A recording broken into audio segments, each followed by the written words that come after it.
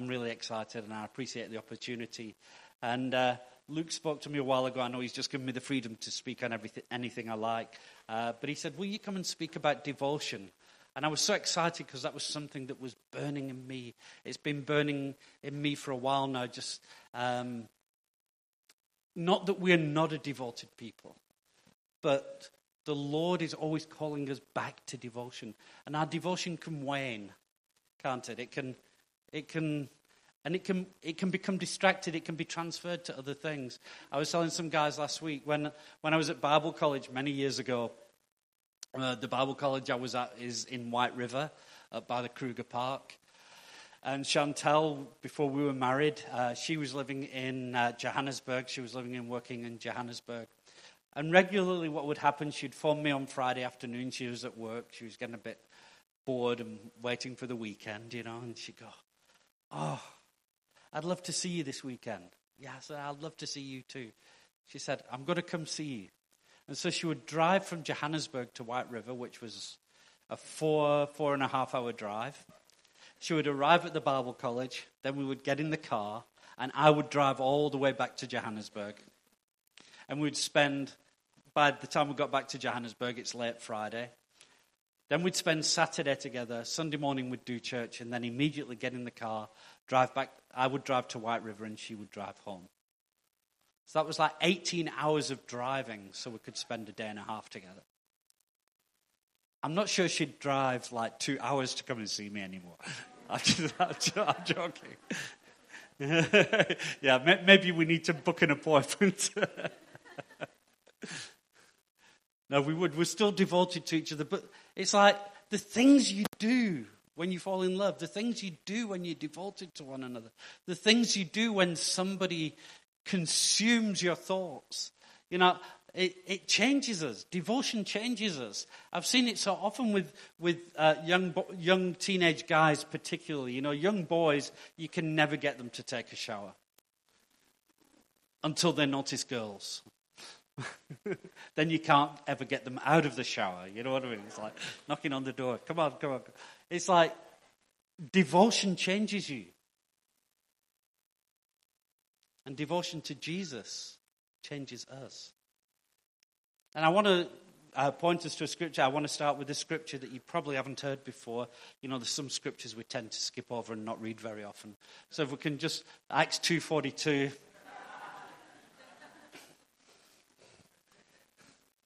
And they devoted themselves to the apostles' teaching, the fellowship, to breaking of bread and prayers.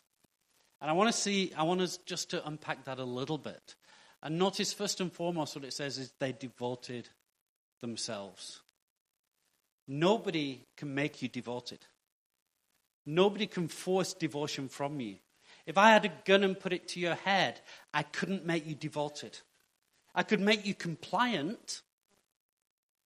I could make you obedient, but I couldn't make you devoted. And as we're living our lives and as we're discipling one another, because helping one another and encouraging one another isn't the responsibility of elders, it's the responsibility of each other. In Hebrews it says, let us stir one another up and encourage one another in love and good deeds. In other words, let's stir one another up in devotion. And the point is, I can't force you to be devoted. And I can't compel you to do. I can maybe manipulate you if I'm clever enough. Maybe I can persuade you if I'm clever enough to do certain things, but I can never produce devotion in you. Only you can produce devotion in you. Many years ago, I had a back operation, and the surgeon was speaking to me, and he said, after the operation, you'll be in hospital for a few days. We like to get you out of hospital as quickly as possible. He said, and then how you do your rehab is very important. That will determine how successful the operation is. And he said, basically what it means is for 6 weeks, you can't sit down. You can lie down, you can stand up, but you can't sit down. And I'm thinking, wait a minute. 6 weeks, there is no way I'm missing church for 6 weeks. So the first thing I did, I moved a bed into my lounge, and then I persuaded our community leader to have community in my house. Right? So I could attend community, and that's the ideal. do community and stay in bed. Best of both worlds. And then where I was living was about 2 kilometers from the church. And so what I would do, and I could barely walk in the first couple of weeks after the operation, is I would stick my slippers on because I couldn't put my shoes on, and I would shuffle to church, and it would take me about, 45 minutes to an hour to do the 2Ks. And then I arranged to have a bed put in the main hall in Sunningdale.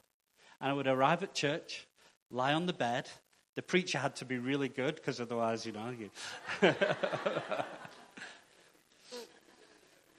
I would attend the service while lying in bed, and then after the service, stand up and walk home. Why? Because there was a devotion in me. I couldn't take the option of missing church. Now, here's the deal. You go, oh, wow, Mark, you're a hero, or Mark, you're amazing, or whatever. It was just what I wanted to do. Right? It wasn't a sacrifice for me. I would have rather have been there. But here's the problem. If I say, if you have a back operation, that's what you must do, then I'm just trying to compel behavior. I'm not producing devotion. And so that becomes abusive, actually. Because if I'm trying to get you to conform to an outward standard of behavior without an inward devotion, it's not going to produce life. And one of the things we need to do is with each other is encourage each other to produce life, not outward conforming. And you know why we default to outward conforming? Because it's easier. So look around. Is there somebody that you know, a friend of yours, somebody in your community who isn't here this morning?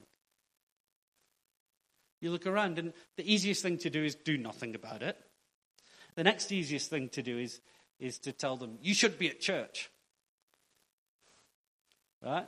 Maybe the harder thing is, hey, can we do coffee? Is everything okay? And find out where the heart is and what they're struggling with and maybe why they weren't here. And is it a question of devotion and helping one another to be devoted to Jesus? But I've got to make the choice for myself. I've got to choose to be devoted.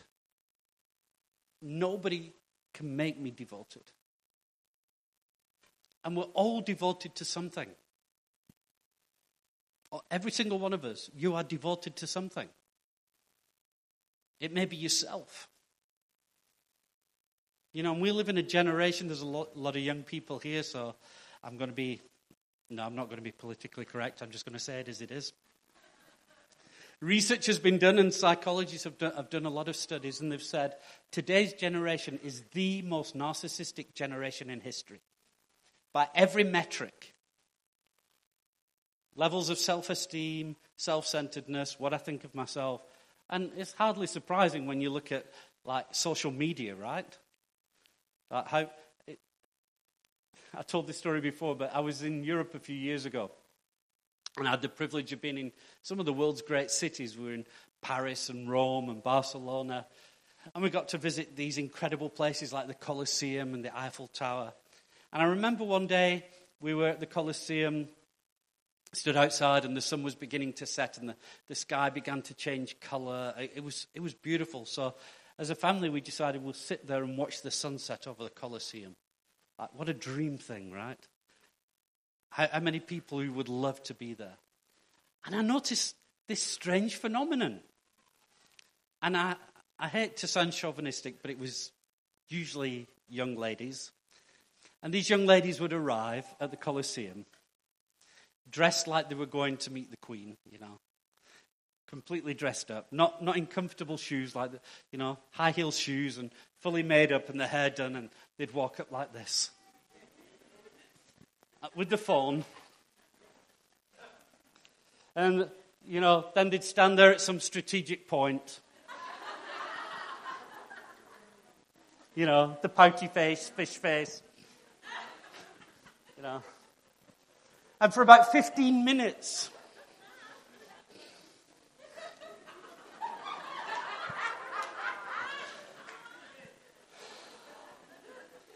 and then after about 15 minutes of doing that, they'd look at the phone and you see them swiping and swiping and swiping till they find the perfect picture. And then you can see them, they're doing this and they're posting it to Instagram, #YOLO. Hashtag living your best life.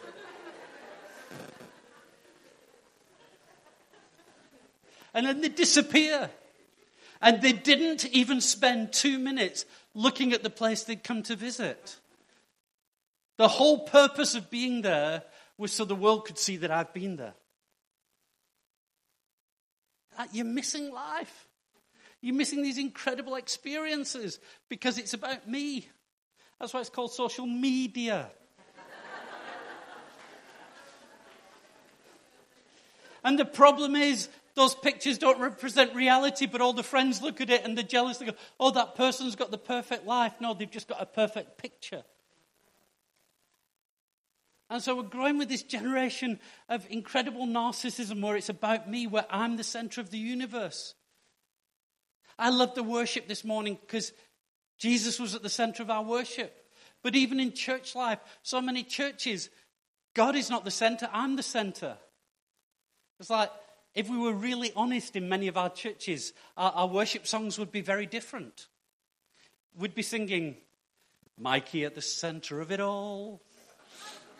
Mikey at the... I'd be singing, I am worthy of it all.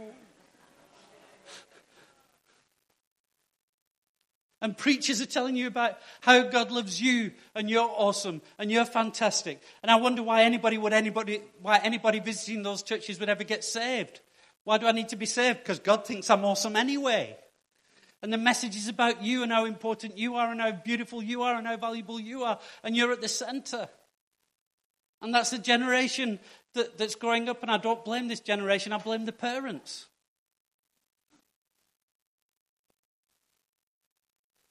Because it's the parents' fault. If we're raising children and making children believe that everything should be devoted to them. But here's the problem. Not only is this generation the most narcissistic generation on record, it also has higher rates of suicidality than any generation that's gone before it. People are more depressed. A recent research in the US showed 1/3 of high school girls have contemplated suicide. 1/3. How scary is that? And you know what it tells me? It tells me that the lie of Satan from the beginning, that you are God, which the world is increasingly falling for, is an empty lie that brings destruction. Because there is no ultimate satisfaction in being devoted to self. It's an empty promise. Because you can gain all the world has to offer, and it will mean nothing to you, because it will never be enough. Do you know how I know that? Because Adam and Eve had everything. Think about it. Living in a sinless world. Absolute perfection. With God walking in the garden with them. And it wasn't enough.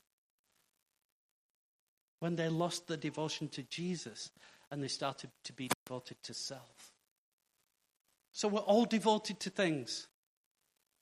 And if you gave me your bank statements and 5 minutes, I'd tell you what you're devoted to.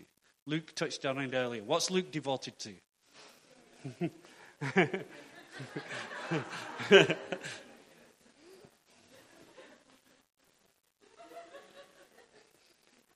We can be devoted to many things, but everybody's devoted to something. And this picture of the early church, it says they devoted to themselves to these 4 things. But actually, I don't think they were actually devoted to apostolic teaching, like, oh, I really love teaching. Or I really love praying. They may have loved those things, but that was the fruit of what they were really devoted to. Actually, this is what it looks like when you're devoted to Jesus. So why would they be devoted to apostolic teaching? Because an apostle breaks open something of Jesus. It makes you fall in love with Jesus. It reveals Jesus to you. It's like young men, I've noticed this, when they fall in love, it's like if somebody starts talking about the girl they're in love with, they're there listening. I want to know what's being said. I want to know everything. You know, there's a fine line between, falling in love and being a stalker.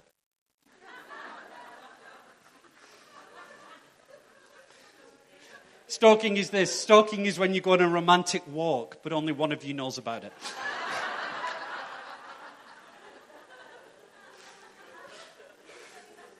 So the apostles revealed Jesus. You know, sometimes when people introduce me, they say, here's Mike, he's a theologian. I'm not a theologian.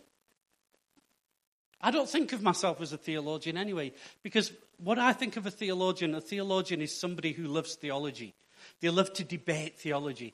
They love it to get into arguments, arguing about the meaning of one word. Is it of the Spirit or in the Spirit or by the Spirit? And let's spend 6 hours discussing that. And that brings me no joy whatsoever. I don't love theology any more than an artist loves paintbrushes. Now, who's an artist? Any artist? Come on, this is City Bowl. Half of you are going to stick your hands up, right? Now, as an artist, you appreciate a good paintbrush. You value a good paintbrush. You want to use the best brushes you can for the job that you're doing, right? But your passion isn't paintbrushes. Your passion is painting. And what you love is the final thing when you've produced a portrait, for example, and you've revealed this beautiful image. And it's the same with me. Theology for me is a tool. What I'm passionate about is revealing Jesus. Mervis loves music. But he's not passionate about music so much as he's passionate about Jesus. He's not even passionate primarily about worship. He's passionate about connecting people with Jesus in worship. He's like his tools aren't paintbrushes, it's chords.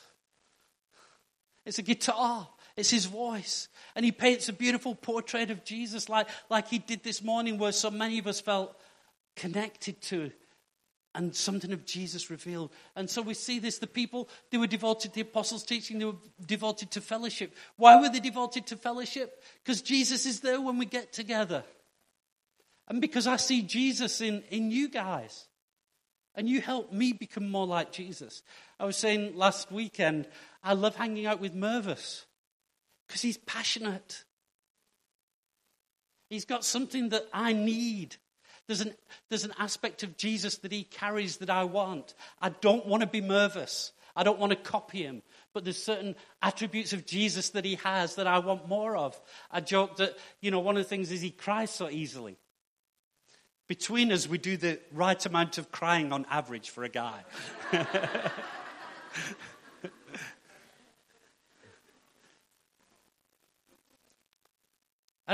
And it would be easy for me to almost despise somebody like Mervis and say, he's a bit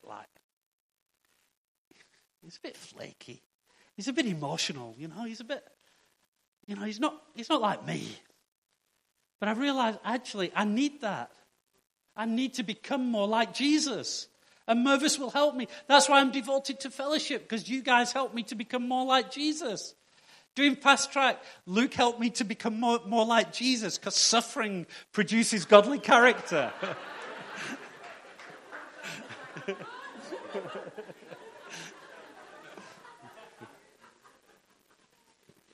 And devoted to breaking bread. Why? Because that's something that we do where we remember and we focus on Jesus. On prayer, that's talking to Jesus. I remember as a young man, before there were cell phones. It's young men, you've got it easy today.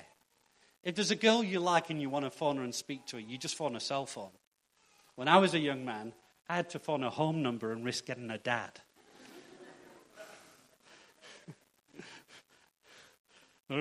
Hello. Hello. Can I speak to your daughter, please? It was a lot more scary.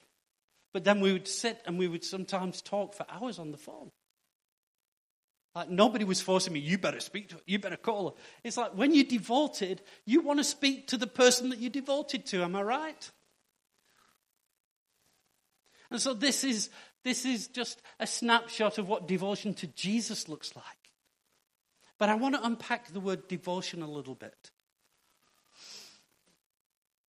Because there's a couple of aspects to the word devotion here that I think will be very helpful. And the first one is, if we look in English, devotion means to be very loyal or loving or loyal, or to give all or a large part of one's time and resources to a person, activity, or cause.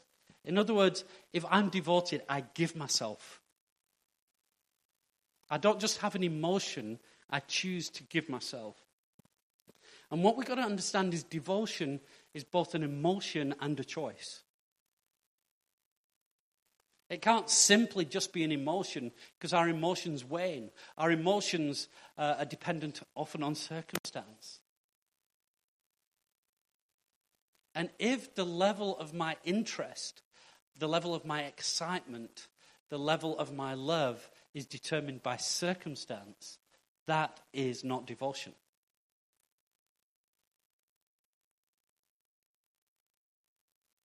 Many years ago, when Josh Jam was still very small, we were one congregation, and Chantel and I found out we were expecting a baby, so we were so excited, and we got up and we announced it, and everybody celebrated with us. Yay! And then that week, we lost the baby. And it was difficult, to process that. And the very next Sunday, we had to get up and announce, hey guys, I know we gave you good news. We've got some sad news. And then worship started. And I'll always remember this. The very first worship song that was being sung, the words were, you are good, and your love endures. You are good. I didn't feel like singing those words. I wanted to have a little pity party. And then it just came to, is your devotion based on your emotions? Is your devotion based on your circumstance? Are the words of this song true? Yes, God, they're true. Then sing it, because it's true. You may not feel like it right now, but it's truth. And devotion helps me to overcome difficulties. In fact, the Greek word used for devotion here speaks of moving forward under pressure, or moving forward despite obstacles, moving forward despite persecution, moving forward despite difficulties. And let's face it, if we're honest, there are a lot of things that can stand in the way of our devotion. There's a lot of things that can be obstacles or make it difficult for us to give ourselves totally. Am I right? What are the things that stand in our way? Our work, our families, our comfort, our laziness, our attitudes, our theology, even good things. I preach on devotion, and sometimes I can see it in people's faces. Go, that's all right for you. You get paid by the church. It's easy for you to be devoted. No. It's just as hard for somebody in full-time ministry to be devoted. Just we face different challenges. Because you know what you know how easy it is to become devoted to work instead of devoted to Jesus. It's so easy to become devoted to the things of Jesus instead of Jesus. You know how hard it is for a preacher to have a quiet time and let God speak to me. Because I'm reading the Bible, but that'll make a good preach. The people really need to hear that. And God sat there going, no, Mike, you need to hear that. You know how easy it is that when we're worshiping in a meeting, instead of worshiping, I'm putting my leader's head on and going, how do I help the people worship now? And I can be devoted to the things of God without connecting with Jesus. Good things that he's given me can be an obstacle to my devotion. I've prayed for many, many couples over the years who've been unable to conceive. And by God's grace, I've seen a number of people miraculously have children. And in some cases, I wish I'd never prayed for them. Sounds harsh, right? Sounds harsh, but it's true. Because in some cases, that desire they have, which is not an evil desire, it's a godly desire, but they begin to idolize the children, and the children take them away from a devotion to Jesus. We see that in Scripture all the time, that God gives good things, and those good things become idols. The snake, the bronze serpent that Moses made in the desert, that was given by God to help bring healing and was a picture of what Jesus would be, in the end they had to destroy it because that became an idol. Even good things can become idols in our lives and be obstacles to us giving ourselves to God. When I was growing up as a young man, what I was taught was in our list of priorities, it's God first, family second, and church third. And then I got older and I thought, no, that's wrong. It should be God first, church second, family third. And that's wrong. And then I realized it's actually not about a list. It's not about where do you come on the list. I realized a better picture is like, if you look at the solar system, everything revolves around the sun. Right? There's a pun here, okay? You can spell sun 2 ways. And in our lives, everything revolves around the sun. And as one of the planets orbits the sun, at some point it gets closer, and sometimes further away, and it gets closer to other planets. And so, for me, the way I live my life is everything in my life needs to revolve around the sun. And sometimes that means I need to focus on my work for His glory, not for the money. Sometimes I need to focus on my family for His glory. Sometimes I need to focus on my friends or the person in need for His glory. Sometimes I need to leave my family behind and spend a couple of weeks overseas for His glory. But being obedient to Him because I'm devoted first and foremost to Him. And then I've realized this incredible truth that if I'm devoted to Jesus, Jesus is devoted to my family. If I'm genuinely devoted to Jesus as opposed to devoted to ministry, if I'm devoted to ministry, the chances are I will neglect my family. In fact, it's almost inevitable. Because whatever you're devoted to, other things will become neglected. So if I'm devoted to ministry, my family will be neglected. If I'm devoted to my family first, then my obedience to Jesus will be neglected. But if I'm devoted to Jesus, I understand that Jesus is devoted to my family. He will not allow me to neglect my family.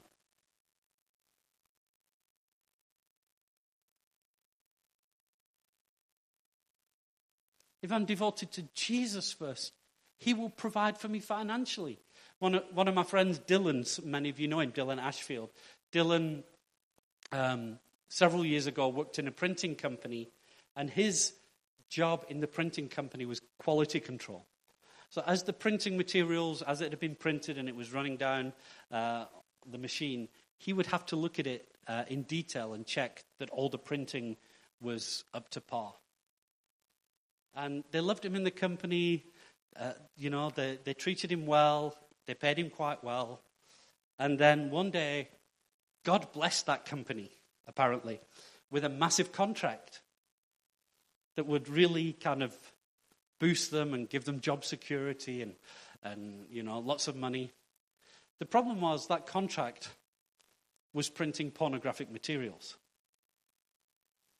which would have meant Dylan would have had to be stood there intimately examining the print quality of pornography. And he went to his bosses and he said, I can't do this. I can't. And they said, well, we can't put you in any other position. That's your job. That's what you have to do. He said, I can't. And he resigned his job. He didn't have another job to go to. He said, I cannot compromise for the sake of an income.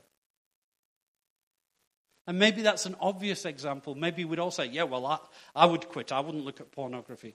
But if we're not devoted to Jesus, in how many ways can we compromise?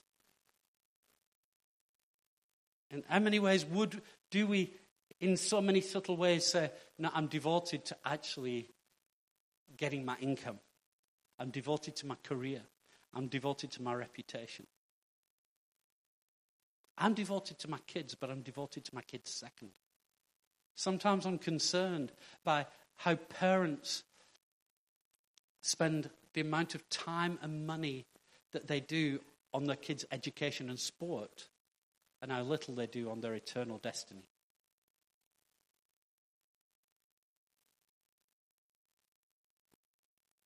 Yes, I want to encourage my children to do well in school. I want them to enjoy themselves. But it's like I see parents teaching their children and modeling for their children, neglecting the things of God for the sake of playing rugby, for example. And playing rugby is not a sin. I just wonder, what are the odds of your son growing up to be a Springbok rugby player? 0.01%? What are the odds of your child one day standing before Jesus? 100%. So by all means, if rugby is something that they want to do and that's something, then by all means. But shouldn't we be teaching our children devotion to Jesus first? And if we're going to play rugby, if we're going to make a career in rugby, if we're going to be academic, if we're going to be successful businessmen, whatever we do it unto the Lord. And if you're an accountant, that's actually no less spiritual than being an elder. If you're doing what you're doing unto the Lord. If you're a stay-at-home mum, I think that's one of the most important roles. Being a mum is one of the most important roles in society. I wish you got paid what you were worth. But do it for the glory of God, not for the glory of your children.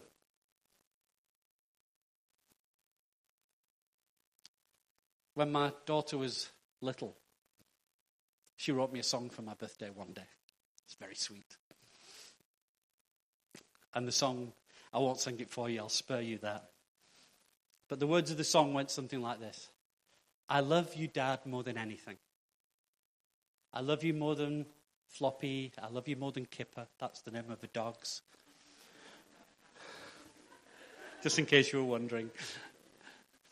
I love you more than my friends. I love you more than my toys. And it just went on. I love you more than this. I love you more.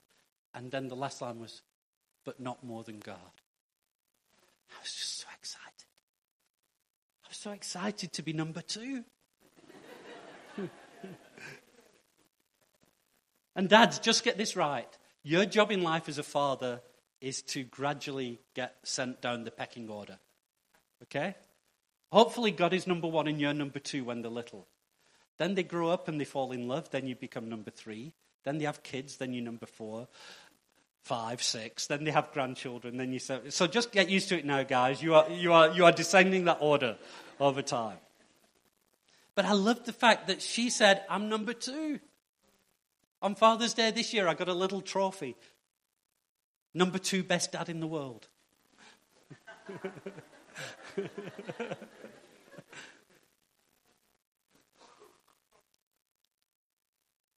And you know why she thinks that?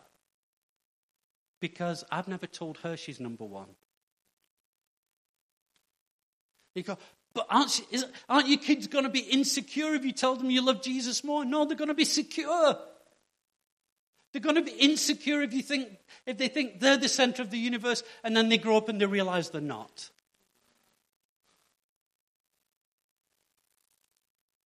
And so devotion is moving forward. It's despite persecution. When I was 12, somebody threatened me with a knife. Bow down and worship Satan or we'll knife you. It's like, I have a choice. Am I devoted to Jesus in that moment? In the face of persecution? No, I'm not. But the sad thing is then, that was a school camp. Over the rest of my school life, every day, there was the pressure to compromise. And the pressure to compromise was so much more powerful than in-your-face threats. And I think a lot of us talk about persecution is coming, if it's not already here. We're like, oh, what are we going to do in persecution? I think persecution is less dangerous for us than this insidious little drip, drip, drip of a temptation to compromise and conform to the world. And devotion says, I don't care whether it's compromise, whether it's a threat, whether it's busyness, whether it's money. You know, poverty is real. Poverty is real. But I think a poverty mindset is much more destructive. Which I can't because I don't have. I can't give because I don't have. I can't be generous because I don't have. I have. God has blessed me massively. And you know what? It doesn't get easier to give the more you have.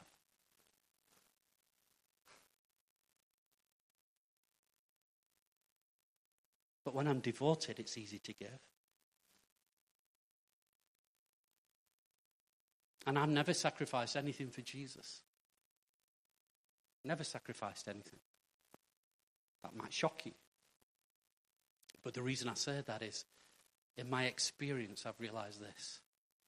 Whatever I have given him, in terms of time, money, or resources, is of so much less value than what he gives to me in return. So ultimately, it's never a sacrifice. Ultimately, it's an exchange that I always benefit from. And I always benefit, whether in this life or the next.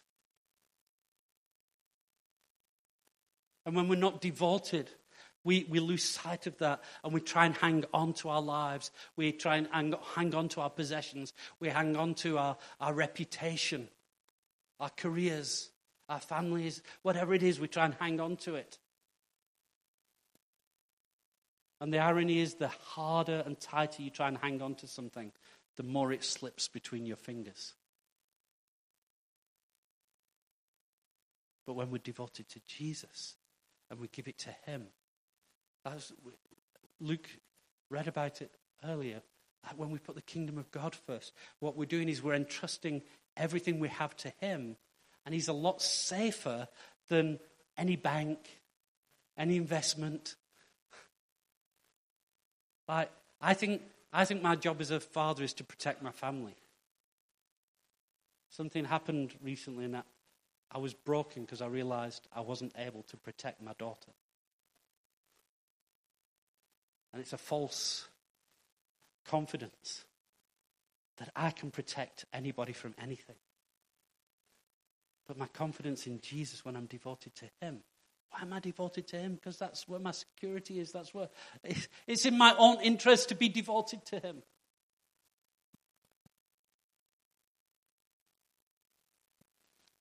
But there's another aspect to devotion as well. And we see that in the Old Testament. So if we look at the next scripture, in Joshua 6, and the context is Joshua and the Israelites are about to go and take Jericho. And God is giving them a strategy for taking Jericho. And he says, the city and all that is within it shall be devoted to the Lord. In other words, everything in that city is be given to me. And he says, but you keep yourselves from the things devoted to destruction, lest when you have devoted them, you take any of the devoted things and make the camp of Israel a thing for destruction. In other words, he says, everything there, I want you to give it to me. Now, that's physical stuff. So the way to give it to God was to sacrifice it. Basically, it had to be given over to God completely, totally, and irrevocably. He said, but what's your hearts? Because what may happen is, once you've decided to give it to me, your hearts are so evil that you'll probably want to take it back. You'll probably want to keep it for yourself. And there's something in us that's devotion. You can say, oh, I remember on the 6th of October, 1984 at 3:46 p.m., I devoted my life to Jesus. Great, wonderful, celebrate that, have that as a memorial time and date. But here's the challenge. Having devoted my life to Jesus, having devoted myself to Jesus, it's amazing how I can start to reclaim those things that were once given to him. And God warns them. He says, once you've decided that everything should be devoted to me, something in your heart will want to take something back. And that's exactly what happened. Achan keeps just a little bit. A couple of little things of gold. Now, if you think how big the city of Jericho was, how much riches, how many animals, how much cattle and everything, how much does he keep back? One Israelite keeps back a really seemingly insignificant portion. But God says, no, that belongs to me. And so what does God do? God has to bring discipline. Okay? And his discipline is to say, you know what? I want you to be devoted, but I want to show you how being devoted is so much more preferable. I want to make it easier for you to be devoted by showing you what devotion to yourself brings you. And so discipline comes onto the tribe of Israel, and they lose the next battle until God reveals this, and that is given over. If we can look at the next slide. The people broke faith in regard to the devoted things. But Achan took some of the devoted things, and the anger of the Lord burned against the people of Israel. Next slide. They've sinned, he said. He said, I will be with you no more unless you destroy the devoted things from among you. Get up, consecrate the people, and say, consecrate yourselves for tomorrow. For thus says the Lord God of Israel, there are devoted things in your midst, O Israel. You cannot stand before your enemies until you take away the devoted things from among you. It's a powerful line. You cannot stand against your enemies until you remove the devoted things. In other words, if you're holding things that rightfully belong to God, if you're withholding from God what is his, if you're withholding devotion, and then you say, hey, but I can rebuke the devil and I'm going to... And you wonder why you're not getting victory. I'm not saying it is this, but one of the reasons may be that actually you're not devoted. That you're holding on to things that rightfully belong to Jesus.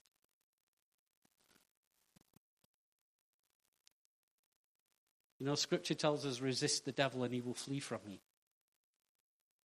But there's an important qualification before that. What is it? Submit yourself to God. Give yourself, surrender. Give him everything. Because, to be honest, I have no authority against the devil. I can't fight. He's cleverer, he's stronger, he's more powerful than I will ever dream of being. But he can't resist Jesus. So it's not me, it's Jesus in me. And I need to be surrendered, I need to be devoted. And so he says, consecrate yourselves. If we could go to the next slide.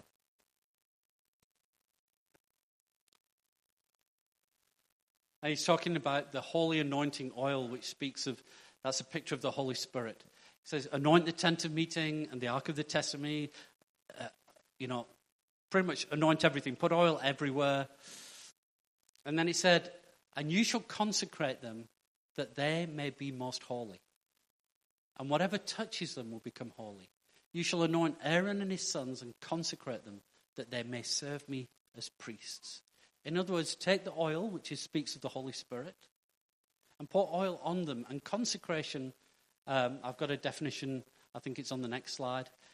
To consecrate simply means to make or declare something sacred or dedicate it to a divine purpose. So the whole picture is this, that when the Holy Spirit comes upon us, the reason is it's the oil that consecrates us, that makes us holy, that separates us for a divine purpose. And again, to reflect Acts 2, it says, consecrate yourselves. You've got to offer yourself for consecration. And what would happen is the oil would come upon an object or a person, and from that day forward, that thing had a holy purpose. And the law said, if you take anything that has been consecrated and use it for a common purpose, you're to be put to death. In other words, once you were consecrated and set aside, that was your purpose. You had to be used for a holy purpose. And when we come to Jesus and we're filled with the Holy Spirit, basically saying from this day forward, you are consecrated. You know, the word holy doesn't primarily mean morally good. There is a moral component to it, but the word holy literally means to be set apart. We do what is morally good because we're set apart. We don't become set apart by doing morally good things. Does that make sense? And so, in other words, what happens is when the Holy Spirit comes, when we come to Christ, we're making a decision and say, I want to serve you. I want to be devoted to you. I want to be set apart. So I no longer live for a secular, human, selfish purpose. I now live for a holy purpose. And I have no option but from this day forward, because I've been set apart, I live for the purposes of God. That is devotion. And so if I was a sales manager, I would go into work and I would sell things, but I wasn't living for the money. I was living for the glory of Jesus.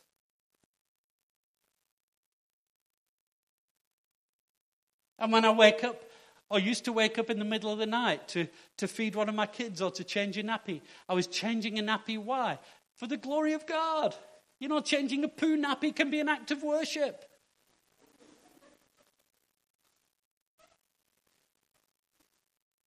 And I'm not even joking. How you live your life, how you serve one another.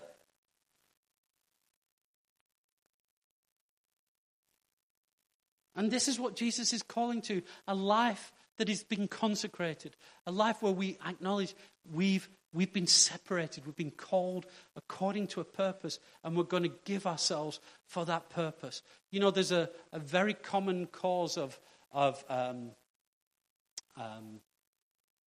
mental health disorders, like depression and anxiety. And it's when you don't live in accordance with your belief system. When you have a set of values or a sense of purpose and you don't live accordingly. And Liz probably sees more people every week battling with things like this. And I would probably hazard a guess that a lot of them, it's rooted in, I've got a theology and I'm not living according to it. Yeah. Dissonance is the fancy word psychologists use. But here's the thing. This dissonance is this sense of discomfort that I act one way and believe another. And do you know what's easier for most people is not to change the way I act, but to change the way I believe. And we've got to be a people who are transformed by the renewing of our minds so that we begin to act according to what we believe. So the theology I'm preaching this morning, anybody disagree with what I'm saying? That we're called to be devoted to Jesus, to put him first, that everything revolves around the Son. So how would it look if we really lived like that? What would our giving look like? What would our worship look like? What would our prayer lives look like? What would our evangelism look like? You know, as a leader, I can keep saying, you know, we need to reach the lost. We need to do more evangelism. Guys, we need to get out of the streets. We need to do more evangelism events.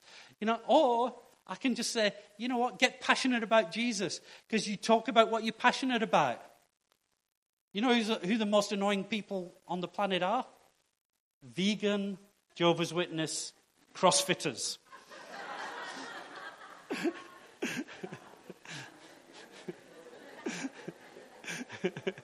I'm in trouble now. I'm joking, but you know, some people who've got a passion, it's like, you know what their passion is, they're going to talk about it. If you're truly passionate about Jesus, am I going to stop you talking about it? Instead of preachers telling you all you need to evangelize, maybe we need to be preaching, hey guys, be a little bit more subtle in how you evangelize at work because you're preaching about Jesus too much. Because it's a manifestation of our passion. We have the next slide. Phillips Brooks said this, it does not take great men to do great things. It only takes consecrated men and women. Do we want to do great things for God? I do. And I've seen God do great things through me. I said earlier about God miraculously giving children to couples who couldn't conceive. I've seen people healed of TB and cancer and AIDS. I've seen people saved. I've seen people set free of demonic oppression. I've seen young, rebellious, awkward teenagers turn into real quality men of God. God has used me in many nations. And I'm not a great man. I'm really not. I'm not a very gifted man. I wasn't on, some people say I wasn't the captain of any school teams. I wasn't on any school teams.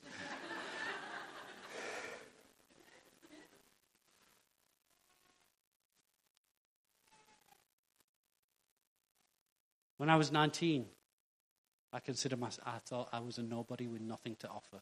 And I was probably right. But God has taken a nobody with nothing to offer and displayed his glory through me many times. Not because I'm a great man,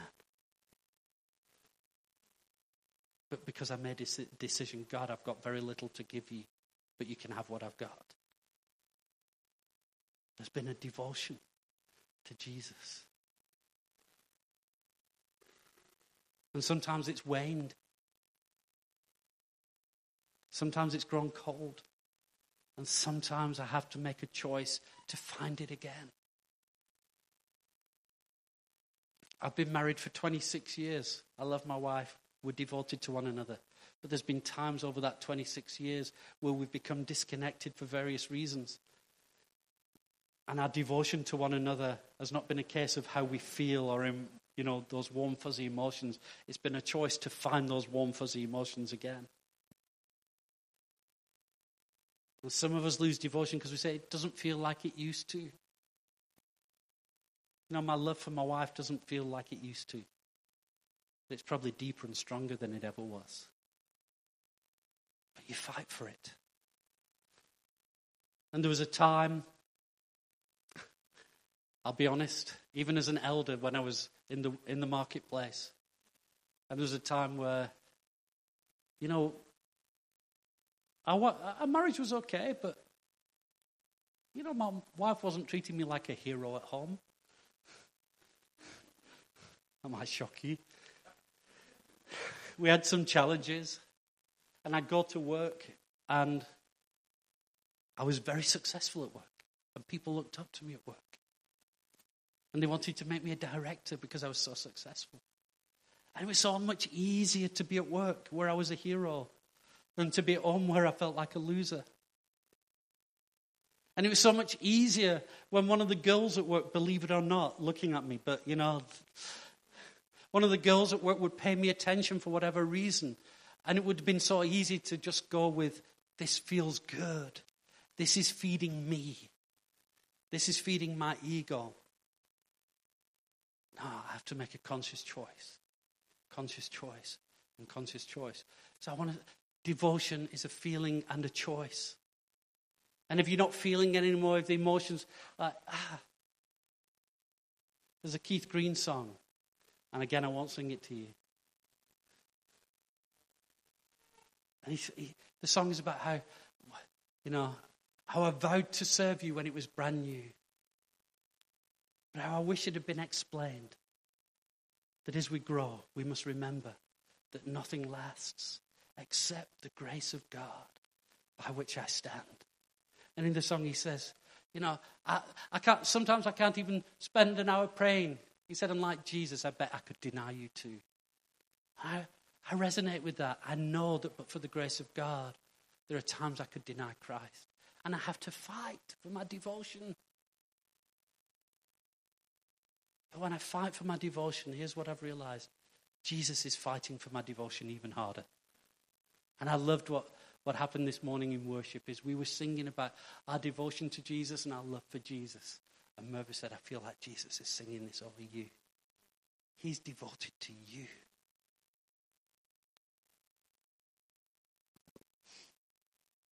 We're going to come into land now. In Romans 12, I appeal to you, therefore, brothers and sisters, by the mercies of God, to present your bodies as a living sacrifice, holy and acceptable to God, which is your spiritual worship. To offer yourself as a living sacrifice. In other words, something that is being burned up, something that's put on the altar and said, that is being burned up to be given to God in such a way that it can never be taken back. Can we put ourselves on the altar? And sometimes it's easy to put our stuff on the altar. Sometimes it's easy to put part of ourselves on the altar. I'll put a leg on. Oh, are we willing to put it all there? Are we willing to put ourselves on the altar and say, Lord, burn it up. Let it be given totally, completely, and irrevocably to you. I urge you to present yourselves as living sacrifices. That is your spiritual worship.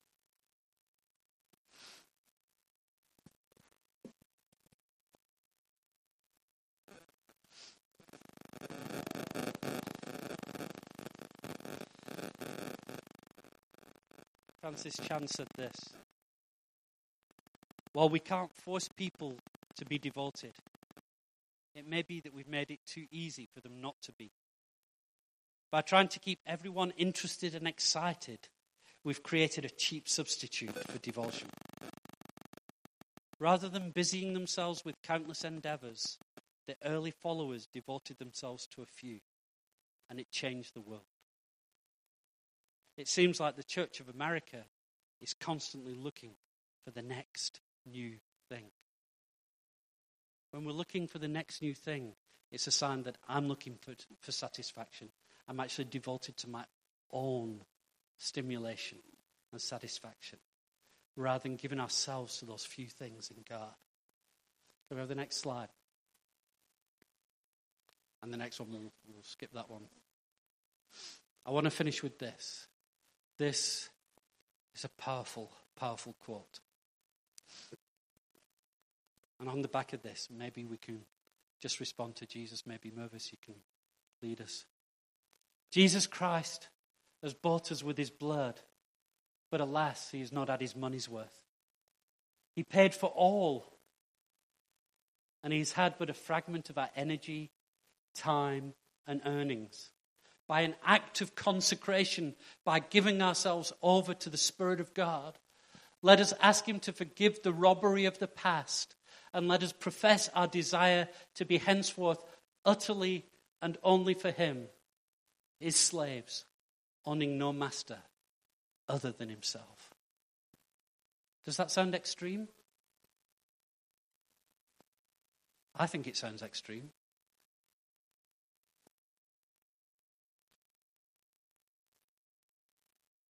I think that's what Jesus requires.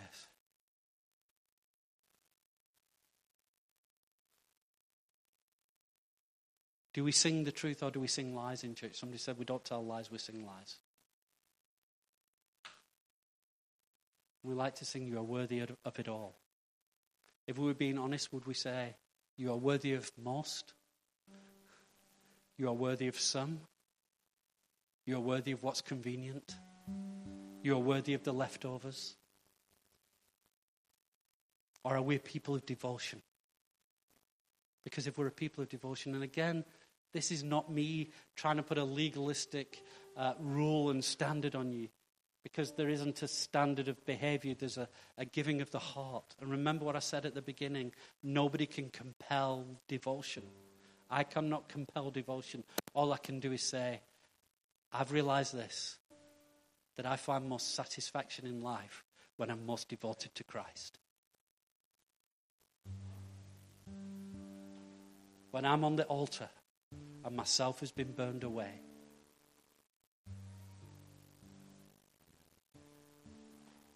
When I'm focused on him. When my eyes are fixed on Jesus. When I look full in his wonderful face. And the things of this world grow strangely dim in the light of his glory and grace. When I urge you to be devoted to Christ, it's not because I want more out of you. and I urge you to be devoted to Christ, it's because I can guarantee you that is the place we find our greatest joy, our greatest satisfaction, our greatest peace, our greatest sense of purpose, and the greatest relationship we can ever know. So wherever you are this morning, maybe I'm preaching to the choir, but I'd love us just to take a few moments and make a decision. Are we going to present ourselves and come and consecrate ourselves? Maybe some of us do need to repent. Maybe some of us need to acknowledge, Jesus, you paid for it all, and I've only given you part. And today I give you the rest. Maybe some of us need to ask for courage. God, I know this is what you're asking for. It's too much. And here's something I've realized. If you feel you can't give it, but you're at least willing. If your prayer is, Lord, I'm willing, I don't feel able. Will you take it from me? He very graciously comes and does what we cannot do. But can we come to him and give ourselves completely to the one who gave himself completely for us?